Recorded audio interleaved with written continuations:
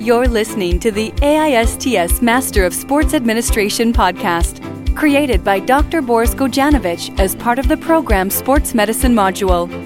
In this series, we attempt to discover, understand, and debate the important issues in the world of sports medicine. Good morning, Eduardo. How are you? I wanted to meet you because I have a few questions regarding my running performance. The fact is that I've been following Usain Bolt's training, but I cannot run as fast as him. Do you think this is because he has a better genetics? Hi David, good question. Last week I was doing a bit of research about this topic actually, and I came across a project called 1000 Athletes Project. That's a clever name. I guess it has to do with athletes and genomes. Do you know who is behind this project? The project is designed by Masashi Tanaka from the Tokyo Metropolitan Institute of Gerontology and Dennis Pitsiladis from the University of Brighton. Tanaka is a geneticist whose studies focus on the automated sequencing of mitochondrial DNA. Mito what? What does that mean? Okay, in other words, he's analyzing the reasons behind Japan being the country with the highest life expectancy and many Japanese people reaching 100 years of age. Okay, now I get it. And the other one? Dennis Pitsiladis is a Greek doctor in physiology. He decided to become a scientist in order to find out why some athletes make it to the Olympics and others don't. It sounds good, but what is 1000 Athletes Project about? Well, the project aims to sequence 1,000 genomes of sprinters and distance runners of West and East African descent by 2020. But they have already finished the first phase, in which they have analyzed the DNA of the first 12 sprinters and 12 long-distance runners from Kenya, Ethiopia, and Jamaica. Pitsiladis started collecting the samples on 2000, so you can imagine it is a long-term project. Are there any conclusions yet?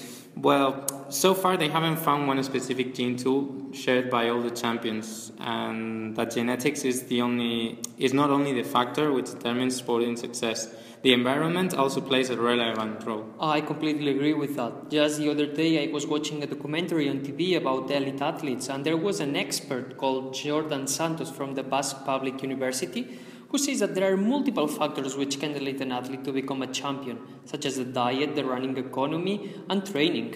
That makes sense. Does he provide any examples? Yes, the most interesting one is about Kenyan athletes. He refers to a study that found that most long-distance runners from Kenya used to run more than 10 Ks every day to go to school. It seems that what we do as children can determine what we do as adults, so environment plays a critical role there. Oh yes, I have heard about Kenyan and Ethiopian athletes coming from the Great Rift Valley. That is an area 1,200 meters above sea level. What does he say about the genetics of Kenyan athletes? He has found in one of his studies that long-distance Kenyan runners show better oxygenation under stress than other athletes, which can give them an advantage at the end of a marathon. Also, he mentions that almost 100% of Jamaicans share a gene called actinin alpha-3 that all sprinters have, while in Europe, not even 50% of people have it. Okay, so genetics does have an impact along with the environment. It is a mix of both. Yes, it is. Another good example showing the perfect mix between environment and genes is what WADA's senior executive director, Oliver Rabin, explains about Jamaica. In that country, athletes are role models in their communities. What does he mean about role models? On top of having the key genes for sprinters, the biggest event of the school year in Jamaica is the sprint competitions between children. Most of them take part, so the pool of runners would make it easier for coaches to identify future Olympic talents. That's an interesting example. The role of the environment is the perfect setting for those genes to show. Actually, I watched a TEDx presentation from David Epstein, who explains that there is a changing gene pool. Athletes in the 20s had very similar body structures, regardless of what sport they practiced. Really? So a sprinter and a marathon runner had the same body? More or less. There were some differences, but nothing like what we see today. Can you imagine a basketball player competing in gymnastics today? It is hard to believe that only 100 years ago we knew so little about genetics. Yeah, right. It's even frightening if you think about what can happen in terms of gene doping with all the learnings coming from science. Oliver Rabin believes that genetics has already become a source of doping. Doping? When it comes to genetics, I've only heard about the biological passport, which can help identify doping traces in DNA. But I didn't know anything about gene doping. What is that exactly? It's the use of gene therapy in order to improve athletic performance. For instance, it is possible for anyone to get hold of the EPO gene on the internet, which controls the production of red blood cells, decreasing the heart rate and then taking longer to get tired, being the reason why it was used by some cyclists.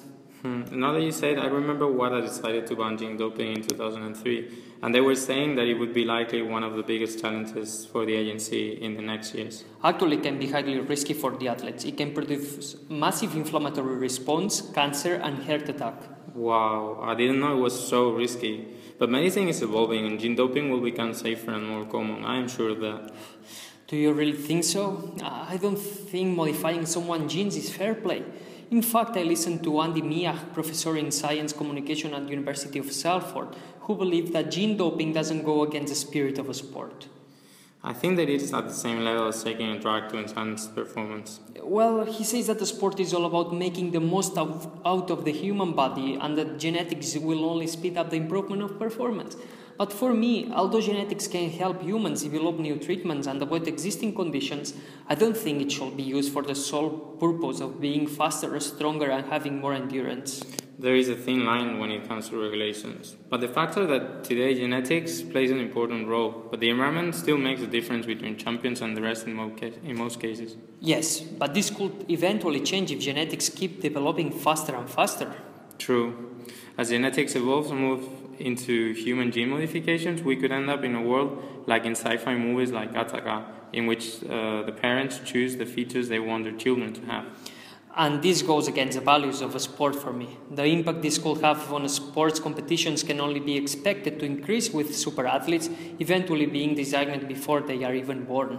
Yes, it is a major threat. In any case, the knowledge gained from experiences in life can never be replaced by a gene.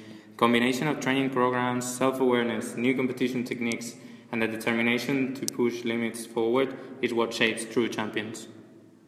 Thanks for listening. If you've got questions or comments, share them directly on this track on the AISTS MSA SoundCloud page, or visit us at www.aists.org. Thanks for listening. If you've got questions or comments, share them directly on this track on the AISTS MSA SoundCloud page, or visit us at www.aists.org.